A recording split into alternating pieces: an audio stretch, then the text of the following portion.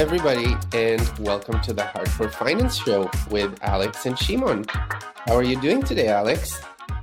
I'm in a funk. How are you doing today? You've been better, is what you're saying? I've been better. I think I'm echoing the common kind of sentiment of the whole market. We've been better. Yeah.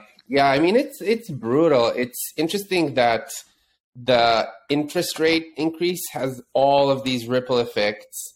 And unfortunately, our industry took a big hit. I mean, more and more stuff is coming out on this whole FTX debacle. But yeah, some good friends of mine lost everything on FTX.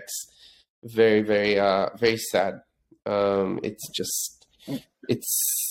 People were asking, why would he risk his $32 billion valuation by stealing clients' money, allegedly? The thing is, it wasn't a $32 billion valuation. It was all built on bullshit. Yeah, it was all built on a scam. So, yeah. So hopefully our industry can grow stronger from this long term, even though it's painful in the short term. What do you think? At least I have my pretty coffee. Yeah. I mean, the whole thing was a scam. The more and more things that are coming out about how they did due diligence. I mean, if anything, there's going to be a big fallout from this. Jim Bianco from Bianco Research had a good podcast. I think it was the Blockworks podcast a few days ago. They were talking about punitive, essentially. Mm-hmm. But there are also some, I'm not here to spread conspiracy theories, but however, there are a couple of things that are inconsistent here. One, this is just pure fraud. Pure, blatant, disgusting fraud. And what's actually more disgusting is that the New York Times did a piece on Sam and made him out to be some sort of like some entrepreneur or altruistic, billionaire who lost his way. It's bullshit. I mean, this guy literally stole people's money. Like, and just completely, whether he knew it or he was oblivious or he didn't put the right controls, had nefarious, there's nepotism there. People running trading shops without knowing how to run trading shops. I'm talking about how Alameda was so tied into FTX, they were front running trades. There's just so much fraud here. Like, Alameda was front running trades because they knew they had a faster API than everyone else to FTX. And FTX was literally a source of income. But we're gonna have punitive regulation coming from here, especially from Democrats who he's funneled so much money to. And the conspiracy theory is that, if anybody wanted to, like the way Rockefeller brought down was the Knickerbocker Trust Company. You especially spread FUD about this stuff. You say that, things insolvent are going to go down. And this could very well be TradFi. It's a very well coordinated attack. They found some idiot, right? Mm-hmm. And then they gave him all this money. They knew about his connections. I mean, this is an orchestrated, if there was an orchestrated attack. I mean, a lot of things have to kind of go right. But they pumped him up. And this also can explain why, Wall Street has been very wary of coming in. And I mean, we'll see what happens. But this is...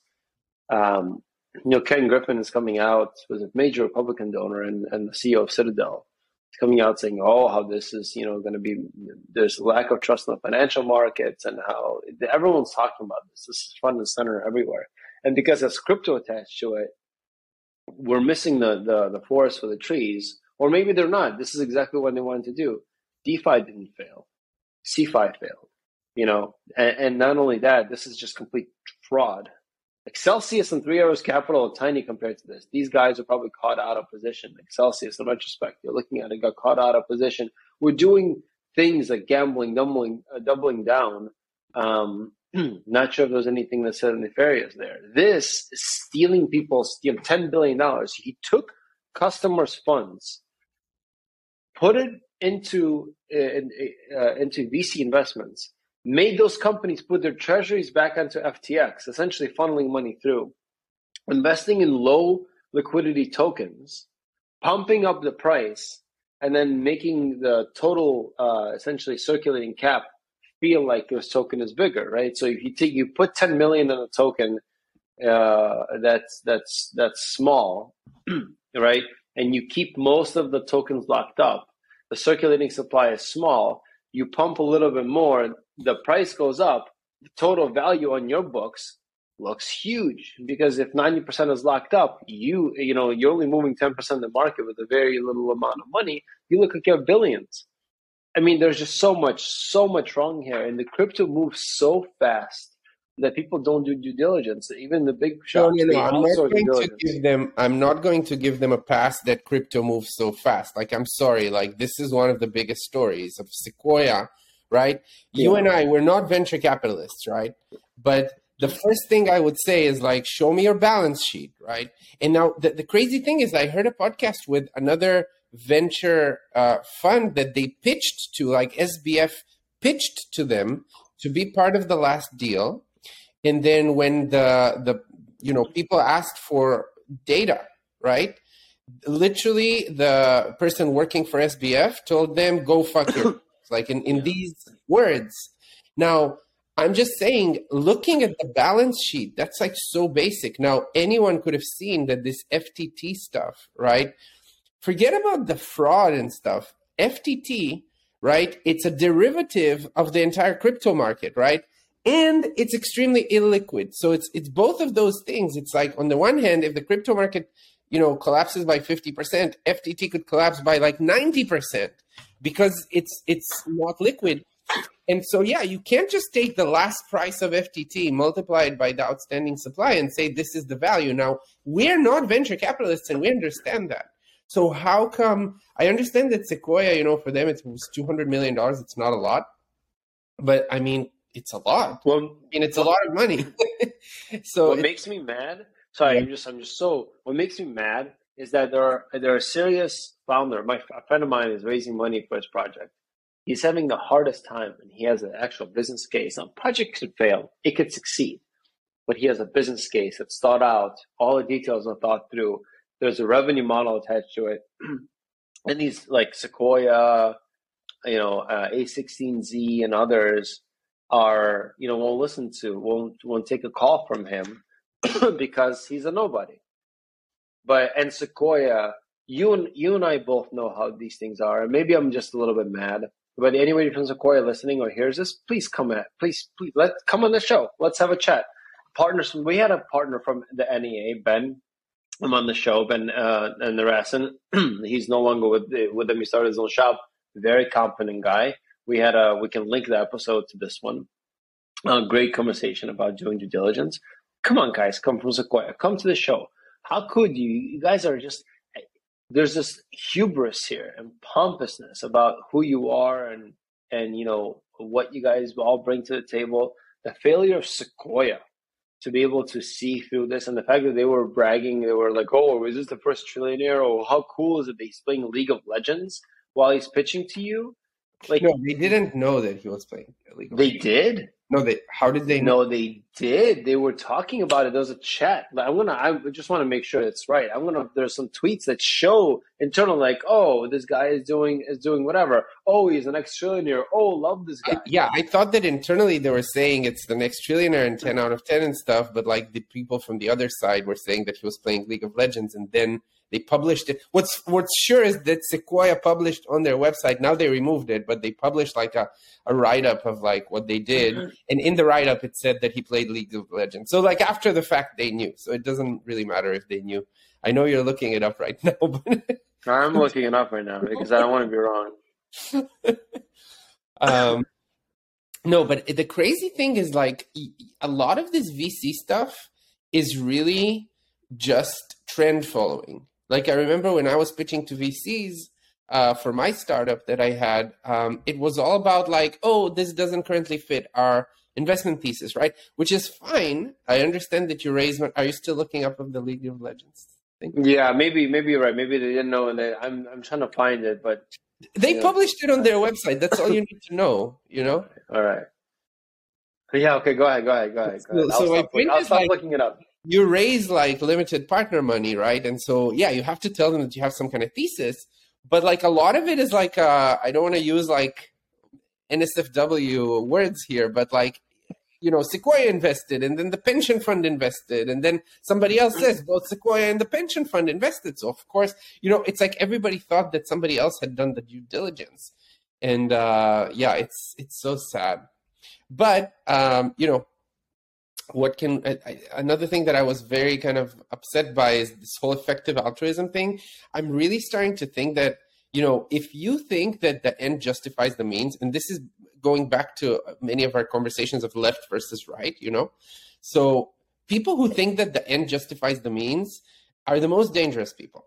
I told you privately, like both Stalin and Hitler, they really thought they were making the world a better place. Like my grandfather passed away. Sorry, my father passed away recently, and so I went into the family stuff that he had at home. And my grandfather was an ardent communist, right? He was very high up in the Bulgarian government, and I found some of his writings, and he's all about like so many poor people are suffering, all over the world. We have to help them. We have to export communism, to all over the world, because look at it here in Bulgaria. We have like a workers' paradise. And so let's build workers' paradises elsewhere. They had the best of intentions while killing like 60 million people, And so I think with SBF, it's in a sense, why wouldn't you just like put $10 million, $30 million stash them somewhere, like legally stash them. I'm not talking about hiding them, just like stash them somewhere and then say, look, we fucked up. SBF, FTX is going bankrupt. Alameda is going bankrupt. I'm not going to jail, and I have my $30 million. But no, he had to double down to salvage everything because he had this story in his head that, I'm going to create all these billions and give them all away and, make the world a better place. And it's so dangerous. And in the meantime, he's buying a $30 million condo to his girlfriend, allegedly. And I don't know, like stuff is coming out now every day. I don't even know what's true. I'm just quoting a tweet that I read, but it's just sickening, the whole situation, Yeah.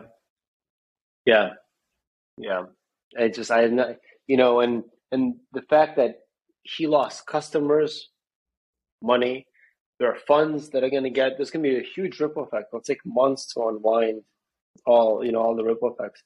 He's causing a huge storm over our whole industry, for all the projects here, for all the exchanges, the one we work at, that are trying to do the right thing. I've never been pressured at work or even hinted to commingle customer funds with anything else or to do. It's like criminal, right? It's not even a thought that crosses anybody's mind. I was asking, the first thing I asked, we had a mini kind of all hands meeting. I asked like, hey, can we say to people, get your coins off our exchange? Are we comfortable saying that? And all the leadership, they all said, yes, of course, we should be saying that publicly and be proud of that. That like, your funds are, in a sense, they're a liability for us, because like if we get hacked, it's a bad reputational damage for us, but we are not making money from customer funds. And then that's the other thing, like Celsius at least was promising yield. I guess FTX was also promising yield. No. If you have your funds in a trading account, it was all on paper. The fact that they took the funds and went, people had no idea. People were exposed to massive risk without ever knowing that they were exposed to massive risk. There's just so much criminality here. Well, I mean, they were offering yield. I just want to say this is an important lesson because a friend of mine who lost a lot of money on FTX US, he said, I was drawn by the interest on my BTC and false. Yeah, if you probably put it into their Earn program, I don't know, but if you're trading, we also took trading funds. You generate yield from Earn. On OKCoin, you cannot generate BTC yield on Earn. You can generate Earn on other tokens, but like they were paying BTC yield, which is where does the yield come from? And guys, I really want every one of you, whenever you talk about DeFi or whatever, there's legitimate sources of yield. For example, the arbitrage of GBTC that existed, now it doesn't exist anymore. There was an arbitrage between the futures and the spot that existed. Now it doesn't exist anymore. Those are legitimate sources of yield. And then, once they stop, BlockFi, for example, they emailed their customers, sorry, we were paying you 3%. Now we're going to pay you 0.1%, and that's okay. But always ask yourself, where does the yield come from if you're promised yield? And unless you have a very, very good answer to that question, just don't invest because Bitcoin is not a yield generating instrument. There's other tokens that are engineered to generate yield. Bitcoin is not one of them. So, on dollars, it's very clear where the yield comes from. It comes from the Federal Reserve, who literally sets the yield on dollars. That's it. Very clear, So, very important. Do not, expect magical. There's no such thing as a free lunch. And it's sad that we have to learn this over and over and over again. Yeah, it's it's quite sad, quite unfortunate, and we're gonna see just a storm of punitive regulation. and I'm sorry, but you know what? Where the hell? Let's have Gensler on the show. Where the hell was Gensler? You're talking about the SEC protecting consumers. You're chasing after Ripple. Fine. Settle the court case. It's been years. Show the evidence. Uncover your emails that talk about that show or not whether you were talking about Ripple being a security or not. Set regulations. Write them. Right? Create frameworks or guidelines. None of that is happening. He's chasing these punitive cases instead of actually spending time on writing regulation to prevent something where Sam and him are sitting and writing regulation together. The guy who you're supposed to, you let the wolf in, man. Gensler, you left the wolf in. How you're not fired? Of course you're not going to be fired. Well, you tied him with War and all the other ones. I'm sorry. To be fair, you could make the case that it wasn't his job because how? Make the case. He did regulate FTX US, and part of regulating FTX US is not looking at the books, but it's just making sure that the investment. I disagree with you. I don't think it's the government's job to look at the books of companies. Usually they come in after. And that's actually that's my biggest case for, we don't need regulation. We need the government to just not make any promises and let the market self-regulate maybe. But because that's another podcast I heard. Literally all of the collapses have not been caught by the government. They only come after the fact and put people in jail. But all of the regulatory burden does not prevent collapses, not because regulators are incompetent, but because it's just impossible for them. How are they going to, to monitor that? Now, I have a close friend who works at FINRA, and FINRA is a great example of voluntary regulation. It's not a government body. It's a completely private thing. And then exchanges like the New York Stock Exchange and all of the biggest exchanges, they voluntarily, submit to FINRA.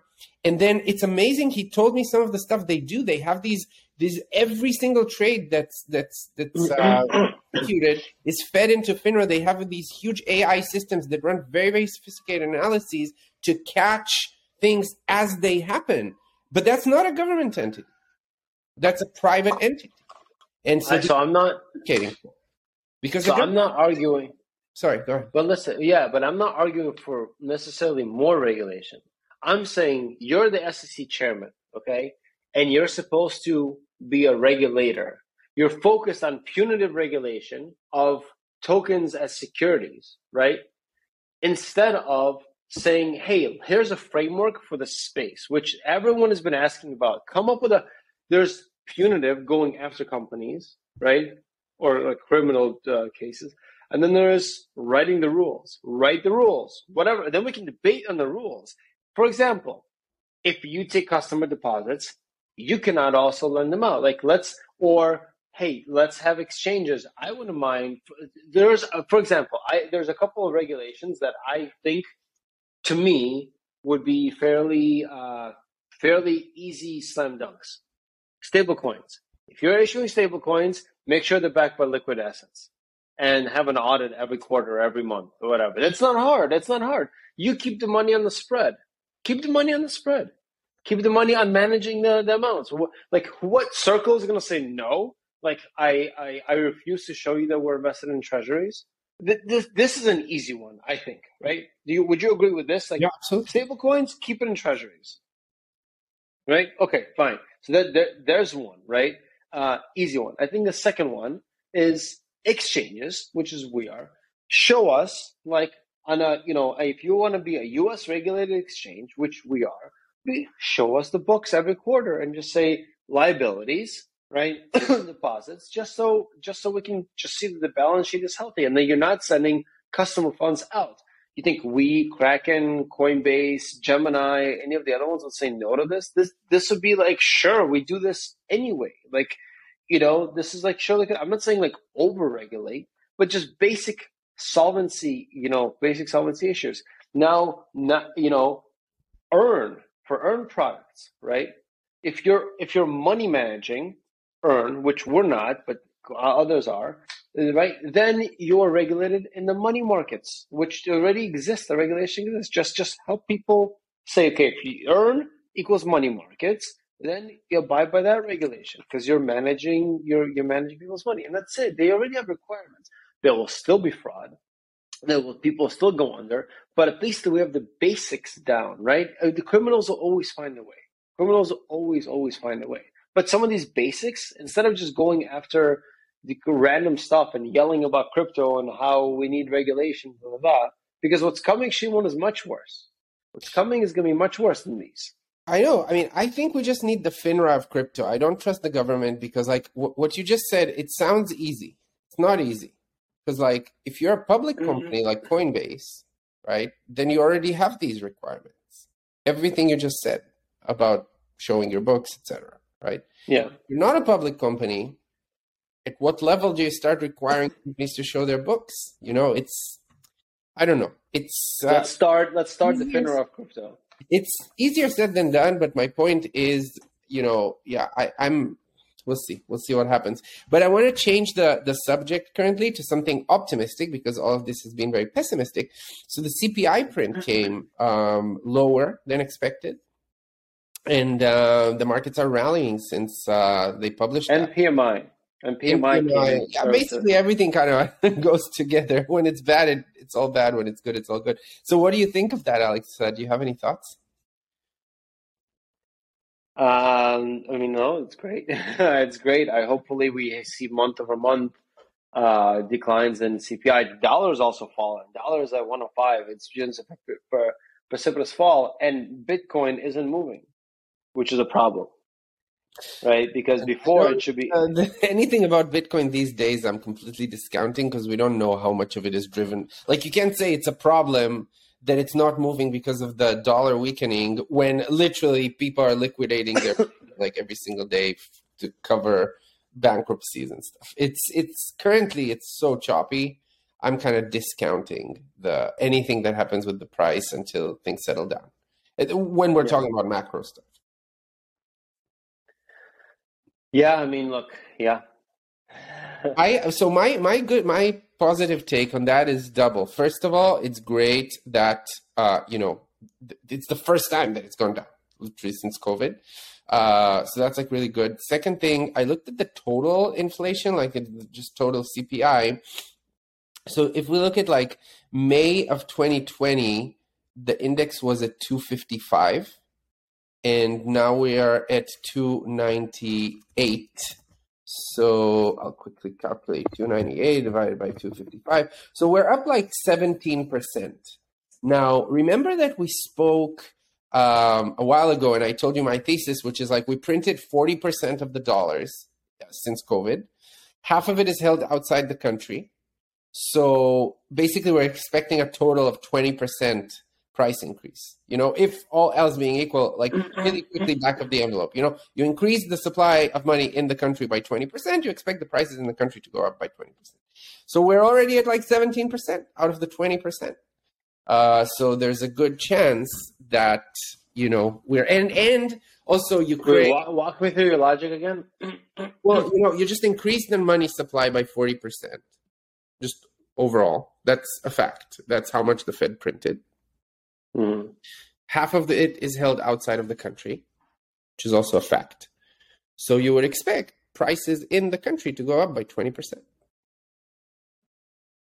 Okay. Like very, very basic. It's not, there's deflation from technology, there's inflation from the war in Ukraine and energy and all of that, but just like back of the envelope, And how are you getting 17%? No, that's the actual. 17% is the actual change in CPI from its lowest point after COVID, which was May. Because if you remember in the beginning, there was a lockdown and price of oil went negative and like people were locked down at home, they didn't consume, so there was actually a deflation in the beginning, and then from that low point in May 2020 until today, we have gone up by like 17% total. Interesting. So if we want to be optimistic, we can say, okay, that's kind of the end. We're in the tail end of the stuff. Also, lots of companies are of the stuff. We're at the tail end of the increases in CPI. Lots of companies are laying off lots of workers. I don't know if you're following these news, like Amazon and Facebook and tons of companies. So, especially in the tech sector. So, all of that will basically show that the Fed can pivot, stop the aggressive hikes, and maybe even revert them. And also the fact that the Democrats performed better than expected on the midterms could be good for that, because the idea also, well, I don't know. I'm not a huge political person. I don't understand those dynamics, but I heard on a podcast that if the Republicans would have swept huge margin in the Senate and huge margin in the House, they would basically want things to be really, really bad for the next 2 years, so they would win in the presidential election. But now that they don't control everything, they're kind of like, they have less power, basically. Now, I don't know. I'm curious to hear your thoughts on that, but that's just like an opinion I heard on a podcast. I'm not like... Yeah, listen, I mean, I don't know. I think it's so divided. It's so kind of evenly split. 50 seats in the Senate. It's going to be 50-50 or 51-49 in the Senate. And then in the House, at best, I think Republicans would be 225, I think, instead of 218, which is the majority. I mean, it's so close. The one encouraging sign is it seems like Trump, candidates that Trump supported, they're all lost. Yeah. Yeah, so it's coming to the middle. So this is like good. It's like, thank God. But yeah, I don't know.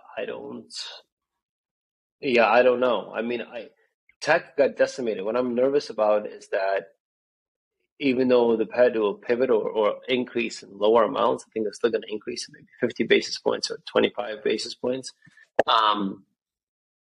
We're going to hit a recession where the earnings are going to fall, right? And so you have multiple and you have earnings, and so the stocks is going to be very subdued. Yeah, maybe mid. Well, the thing is, usually the stock market turns 6 to 9 months before the recession turns, because they're anticipating. We're saying we might not be in a recession. So let's say the stock market turns middle of next year. That's a long time. That's a long time to wait. I mean, it's a long, painful time. And what if it ranges for 10 years, which is what, some opinions are out there.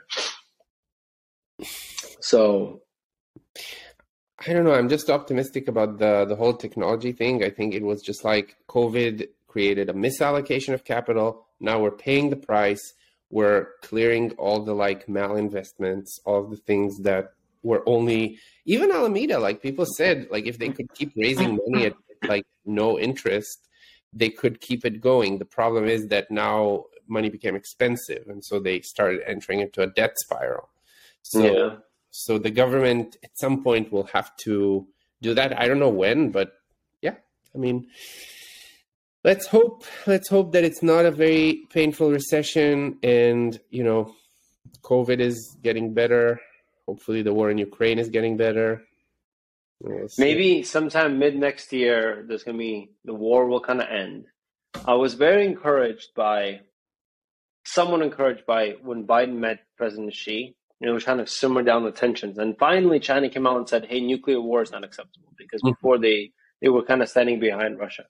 So that's an encouraging sign, right? And they're basically saying cooperation, because U.S. goes to war with China, which that would be just a global catastrophe. I don't think so. I don't know. I have a lot of respect for the Chinese people in terms of they don't like to conquer other, it's like, just look at their history. Russia and China are very different. For sure. But they think we're conquering. We think we're conquering because of Taiwan, right? Which there could be some truth to that, so to speak. Not necessarily because of Taiwan, but America is very imperialistic in general. We'll see. I mean, I'm bullish on a multipolar world, because I think that's what the U.S. needs in order to really, really excel. I mean, again, I'm listening to all of these Elon Musk videos of like sending stuff into space. Like that's what we should be focusing on. We should be focusing on just like harvesting tons of energy. He did a really cool prize of $100 million or $150 million for any viable way to suck CO2 out of the air. Because like currently, apparently, you know, I told you that the technology exists. I was wrong. It exists, but not at scale. So it exists as a proof of concept in universities. But it does exist. There's carbon sequestration has been around for a while. But it's not enough to revert climate change. So it's not enough to be able to do it at scale, even if you had like a lot of energy, is what they said on the prize. I'm happy to link that X Prize video. It's Peter Diamandis, because if anybody's listening to this podcast and can work on that, that would be amazing. Again, I really believe people say climate change. Are we going to do it by getting off fossil fuels? Eventually. But I mean, you can't force that. With the current energy prices, you can't like force people to get off fossil fuels. So it's much more efficient to use energy to sequester carbon. We have enough energy. It's just a matter of developing it. It's crazy. We haven't built a nuclear power plant in like 30 years. Europe just like underinvested in its energy, sufficiency. So those things can turn in 5 to 10 years. By the way, it's supposed to be a warmer, hopefully this is right, than usual winter in Europe this year, which is like, thank you. Whatever is above there. So that Russia, because if it was a bad winter, Russia would have been emboldened. Hopefully these guys, this war just needs to end. There's so many people suffering. It just, and then we just have to not do the same thing we did with World War One to completely punish them. And Russia needs some sort of way out to save face. It's a very important thing. and then demilitarize, or at least get put out. I mean, you're the expert in this. Is it true that now with is it Kherson that they evacuated? Is that the name of the city? Yeah, Kherson. From Kherson, now they control the only movement in and out of Crimea. It's a huge. Because the Dnieper River runs down there, right? So it's a huge victory. The other movement to Crimea was from the Crimea. I forgot the bridge what it's called from Russia that they built, which Ukrainians, but it could be the Russians have bombed and sabotaged. So there's from the sea, there's through Kherson, and then there's through the other bridge. So they're cutting off Crimea in a major way. Yeah. So maybe this will give Putin the out to basically say, look, the West will recognize Crimea as Russian, but basically Ukraine will have a finger on the trigger. If something happens, they can always cut off Crimea, and so that could be a stable. Because like for peace, you need just some kind of stable game theory, where like nobody has like been completely humiliated. Like for example, Israel signed the peace treaty with Egypt after the 1973 war, where Egypt could claim that they won, even though they didn't win. But what they did is they just like inflicted so many casualties on Israel that they could market this internally as like, haha, we punished, the cocky Zionists. And then we signed a peace deal, gave up all of Sinai. And I love going to Sinai. I don't care if like Egypt controls it. Like all my childhood and, my best vacations were in Sinai. They're super nice people, the Egyptians. So who cares who controls it if there's peace between the two countries? So maybe Crimea can be like, okay, it's owned by Russia, but like, Ukrainians can still go vacation there and they're not going to be harassed and, it's going to be a good spot. And then the trigger, like controlling Kherson could be that thing. Because like otherwise it's like, why would Russia agree to freeze the situation in this? Because they're losing militarily. They're just getting defeated. They have no more weapons. They're running out of weapons. They're running out of people. So the problem with this Crimea is very important because there's a port on the Black Sea. It was Sevastopol. Sevastopol. Actually, my grandfather served in Sevastopol in the Soviet fleet, in the Soviet Navy, and his ship actually had an old German mine, a water mine. And he has a war wound. This is my father's father. His ship sunk. But if you're doing that, the only port that then Ukraine has is Odessa, really. on the sea, on the Black Sea. And Sevastopol is a much more strategic port. It's kind of the end, like Crimea extends into the sea. It's the end of the sea. So Russia could, through Sevastopol, control a lot of the port. Crimea has to be demilitarized at the very, I think, least for any kind of peace agreement, and make it a peaceful resort destination, which could be fine, right? But then for Russia, why is that important for Russia? Because of the access to the Black Sea as well. I mean, Russia can create ports in other cities, but maybe that's the way to play it. Now I heard on the All In podcast that Biden finally told Zelensky, "We're not giving you any more weapons until you start like negotiating for peace." So it's the first time that the U.S. is pushing Ukraine to like de-escalate. And it's funny because like David Sachs, who's the libertarian on the podcast, people always blame him of being like Russian apologist and Putin boy or whatever. And he's like, no, I just want the US to have an exit strategy from this mess. Otherwise it can become another Vietnam, you know? And so then in the last episode, they played a game, which is the best intro ever. It's called Milley or Sachs.